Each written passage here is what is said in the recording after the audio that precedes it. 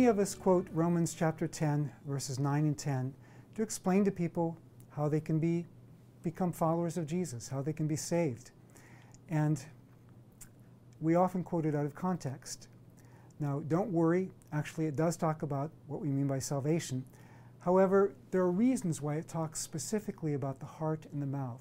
Confess with your mouth Jesus is Lord. Believe in your heart that God raised him from the dead and you'll be saved.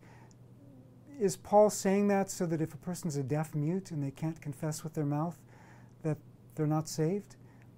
Obviously, that's not the meaning. So what's the meaning?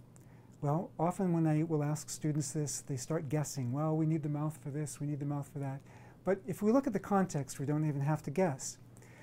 First, Paul gives his opponent's proof text from Leviticus in chapter 10 and verse 5.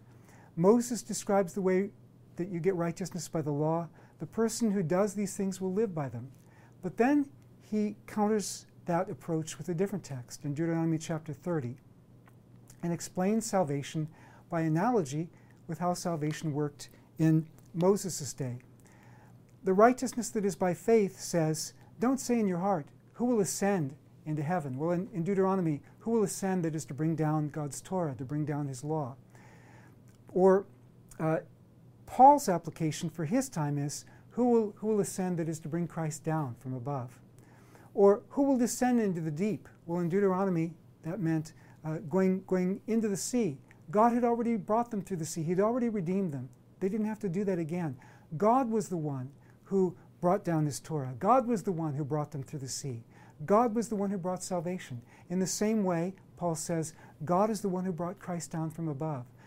God is the one who raised him up from the dead. But what does the righteousness based on faith say? Well, again, he quotes from Deuteronomy. The word is near you.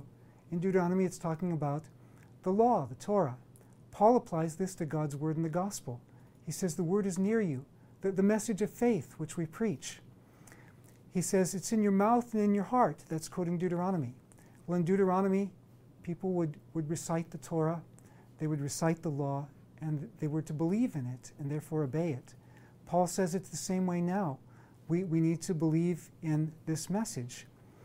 The word of faith which we're proclaiming, that if you confess with your mouth and believe in your heart, he applies it to the fuller, newer revelation, the fullness of salvation available in Jesus Christ.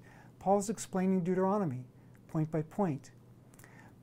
Sometimes we also quote out of context a verse that comes a little bit after that in chapter 10 and verse 17.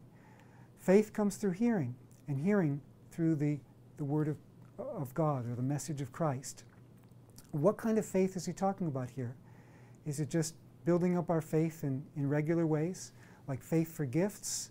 Well, chapter 12 and verse 3 talks about that being a gift from God. Faith for personal needs. The kind of faith it's talking about here in this context is saving faith. And the kind of word that it's talking about here, it's not like listening to the Bible on tape, as helpful as that is. It's not like listening to sermons. It's talking about hearing the message of the gospel. People can't receive Christ unless somebody brings them the message of the gospel and shares it with them. That's the context of the verse. Now, in some cases, there are principles that can be applied in other ways, but we need to read the verses in their context to catch their full meaning.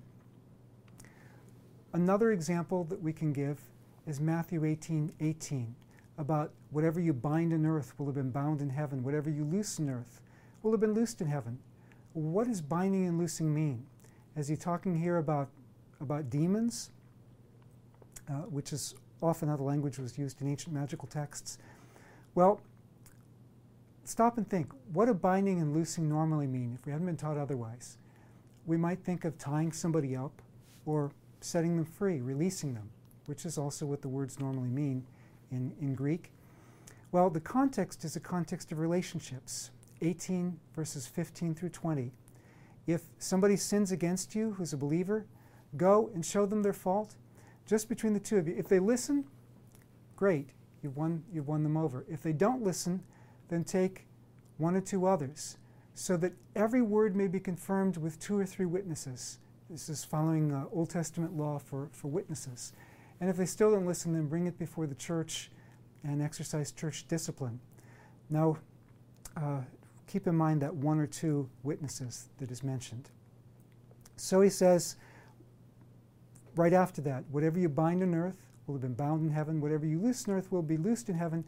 Again, I tell you that if two of you agree about anything you ask, it'll be done for you by my Father in heaven. For where 2 or 3 come together in my name. What's the 2 or 3 about? Well, he's just mentioned 2 or 3 witnesses. Presumably, he's still talking about the same thing. This is a prayer that's prayed when you get to the point of having to exercise church discipline. In the Old Testament, the witnesses in a capital case were to be the first to cast the stones. In this point, the witnesses are to be the first to pray. And then the passage goes on to talk about forgiveness. Now, let me just add something here. It's not specifically about the literary context, but it's just interesting while we're on this passage. Where 2 or 3 come together in my name, there am I in their midst. There was a saying among Jewish sages, where 2 or 3 are gathered for the study of the Torah, there is God's Shekinah, God's presence among them. And so he's saying, Jesus is saying, I am the presence of God. And speaking of context, that fits a theme that runs throughout Matthew's Gospel. Matthew chapter 1, verse 23, Jesus is Emmanuel, which means God with us. Matthew chapter 28, verse 20, after you baptizing in the name of the Father, Son, and Holy Spirit, he says, I am with you always, even until the end of the age. And here in chapter 18 and verse 20, Emmanuel is God with us. Where 2 or 3 are gathered in Jesus' name, Jesus is among us.